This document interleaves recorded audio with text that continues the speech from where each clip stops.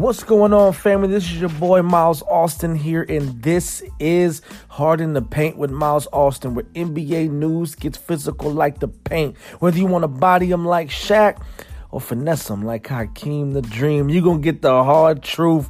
Let's dive in. It has been an eventful week here in the NBA. We've had just some amazing games, some game winners, just things, shots at the buzzer. I mean, it's just been totally exciting to watch the NBA, and I am more than grateful that the NBA is back. I get to watch my Lakers. I get to watch the Warriors go crazy in what they're doing and just run away with the league as we all expect them to do. I get to see Boston be good and their woes, what they're having, what's going on right now. The Toronto Raptors are showing up with recently acquired Kawhi Leonard in their year, not really knowing what was going to happen, but they are doing some wonderful things right now in the East. And honestly, if I had to be completely honest, we're gonna be real here. This is Hard in the Paint, so you get nothing but the truth. I think the team to run away with right now is the Raptors. Boston was the team to talk about, but they're having their troubles figuring out their roles and what they're doing. And I think Boston will figure it out. Let's be honest. They'll figure it out. They have a great coach in Brad Stevens, a good leader in Kyrie Irving, great pieces in Jaylen Brown, Jason Tatum. Gordon Hayward has not played up to that contract he got signed with 2 years ago or a year and a half ago before the injury. But hopefully that'll change, man. He is an all-star. So I'm expecting what he's doing, what he's bringing to the court to change. Speaking of the Boston Celtics, man, it just came out. I want to say that it was yesterday or early this morning that Kyrie Irving was fined $25,000 for chucking the ball into the crowd. If you are not aware of what the situation is, it was a game between the Denver Nuggets and the Boston Celtics. Denver Nuggets end up winning the game 115-107, and Jamal Murray ends up dropping 48 points on the Boston Celtics, man. A team that is really supposed to be meant for defense, and said to be a good defensive team. I think they were top 10 last year, top 5 last year. But he dropped 48 points in this, and this is what happened. So you get down to the garbage time. This is the time for people that just like to hear about basketball and don't know a lot about what the rules are. Garbage time is probably like the last maybe 30 to 40 seconds where it has already been decided that a team has won. There's no chance of the other team coming back, and now you're just playing. This is when people, you'll always see this in a story where a person goes, hey, well, he dropped 32 points, which 6 of the points were scored in garbage time. That means that the team was out there, but they weren't really playing defense. They realized they were about to lose. And this is exactly what happened. Jamal Murray dribbles the ball down, and he has a little bit of time left. It's probably 6 seconds left on the clock. He dribbles, like he's getting ready to dribble the ball out. And at the last second, he shoots up a 3 to see if he could crack 50 points. Now, for anybody who is a basketball fan and never played basketball themselves, this was totally disrespectful. I've heard both sides of it. If you were really mad about him chucking up a 3 in garbage time, what happened with the other 48 points that he scored on you? Were you not mad? Were you not getting frustrated that he was killing your defense? And on the other hand, there's just the respecting that you have. The NBA is a brotherhood. Now, I've never gotten the pleasure of being an NBA player. However, I know what that brotherhood looks like. I played in middle school, high school, and college. And it seemed to me that this was a disrespectful move. Garbage time, the game is over. Don't try to chuck up a 3 to hit 50 when nobody's playing any defense on you. You can't even take that and respect it like you shot up, I scored 51. Like your last 3 to crack 50 was an open shot that you probably should have made. Now, Jamal Murray did say in the interview, hey, I probably shouldn't have did it, but I did it. And this is the same thing. He did the same thing last year against the Lakers. He dribbled the ball around Lonzo, and it was disrespectful. He's done some disrespectful things while his tenure in the NBA. But Kyrie grabbed the ball, he chucked it into the crowd, and he was charged $25,000 for that. Respectable move. I mean, Kyrie's a millionaire. $25,000 is a drop in the bucket. But, you got to control that. That's just something you got to control. It was disrespectful. Jamal shouldn't have did it. But Kyrie throwing the ball into the crowd, I wish that fire was there throughout the game so that he wouldn't have dropped 48 and the Boston wouldn't have lost by 8 points. Now, moving on. Now, I wanted to mention this just because it was so amazing for me to watch this. Now, I do cover the NBA, but I do watch college basketball as well.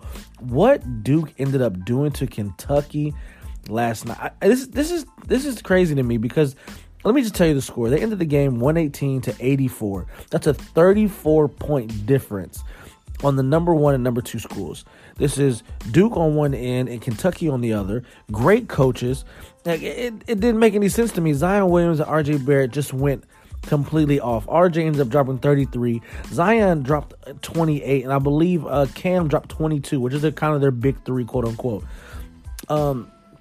Just to put it in perspective, Zion Williamson dropped 28 points in 23 minutes on 13 shots. It doesn't make any sense what he did last night, but this is going to be something that's going to be good to watch, and I'll mention this throughout the podcast to come and what we're doing, and here on Hard in the Paint, I'll mention that just to see what the kind of following that, because he is going to be a number 1 or number 2 draft pick next year, so we are watching the up-and-comers. So I will talk briefly about that maybe over the next coming weeks, depending on what they do and how the season goes. But I just want to throw that out there. It was absolutely amazing, and it kind of caught me off guard to see what Duke did. So to move on to the next topic we got here on Hard in the Paint, Lakers signed Tyson Chandler.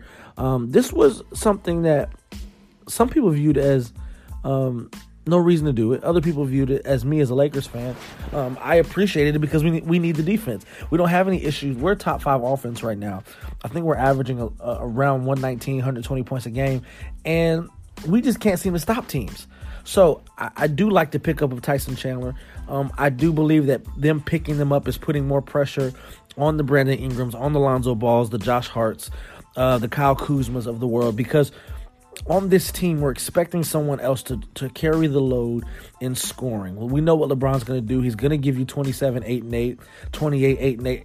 Every that's just going to be his averages. But he's going to need a 20-point wingman who's going to be able to put up shots. It's a go-to. We know what they can do. I like the pickup of Tyson Chandler because the focus is on defense. It's not on offense. We don't need help there. In terms of what we're putting up, we need help on the defensive end. JaVale McGee is probably the leading candidate for DPOY right now. And I mean, what he's doing is averaging over 3 blocks a game, 15 points, I think like 8 rebounds. But he is a crucial part of what we are trying to do in LA. But at the same time, he needs a rest, and he can't be the only person playing defense back there. We love that he's back there, and he's playing probably the best defense I've seen him play over the last couple of years, even being in Golden State. But the signing of Tyson Chandler, I think, is going to benefit the Lakers and what they're trying to do, what we're trying to do on the defensive end, and slowing teams down and being able to put up the numbers that we want to put up. He will be available tonight versus the Timberwolves. He was activated, so we'll see what happens, what he does, what the first couple games kind of feel like, and we'll kind of go from there and to see, what it looks like and how it is. He is a career 9.9 rebound, block and a half a game person, shooting 59% from the field. So he's a great pickup no matter how old he is. He'll give us a year, 2 years, and probably be done. But we need to pick up on the defensive end. I definitely think that's going to be a great pickup. In other news, great news, actually, the All-Star Draft will be televised. We had a lot of outrage last year about it being private. I believe that Adam Silver just kind of had a change of heart and thinking that this would be good publicity for the NBA and what they're doing in the new format, changing the All-Star team. If you're just hearing about this and didn't know about it last year, two team captains are picked for the All-Star team, and then they pick their team based on the starters and the reserves as well. So this is going to be pretty awesome to be able to see the All-Star Draft in real time, to be televised by the NBA is awesome to hear. I think it's going to be some great things moving forward. I think the NBA itself is just growing globally across many markets, many different demographics. And Adam Silver is kind of leading that way. He's one of the progressive commissioners, and I'm thankful for him, and no disrespect to David Stern and what he did and what he was able to accomplish, but Adam Silver is kind of taken to a whole other level with the way his thought process is progression of the NBA and expanding that brand, which is the NBA. So I am thoroughly excited about what we're going to look for in the next coming weeks, on what the West looks like. We know what Golden State is going to do, what the East looks like in Toronto, Boston, Philly, Milwaukee. The woes of the Washington Wizards, man. John Wall and Bradley Beal have not been able to put it together. I'll be honest and be the first to say, maybe not the first to say it, but they need to blow that thing up, man. Bradley Beal will look really good in the Lakers jersey. I'm just saying that. Shout out to Tracy McGrady making that statement there yesterday about it. But we'll see. I hope they figure it out. You know, I live up in D.C., so, you know, I kind of support them, kind of watch it, but I'm a diehard Laker fan, so can't go against the purple and gold. You guys have a great night. Thanks for listening. Again, this is Miles Austin, and this is Hard in the Paint with Miles Austin, where NBA news gets physical like the paint. Whether you want to body him like Shaq or finesse him like Hakeem the Dream, you going to get the hard truth. You guys be easy, be safe. Follow us on all platforms. Check us out, MTMV Sports. Be safe. Peace.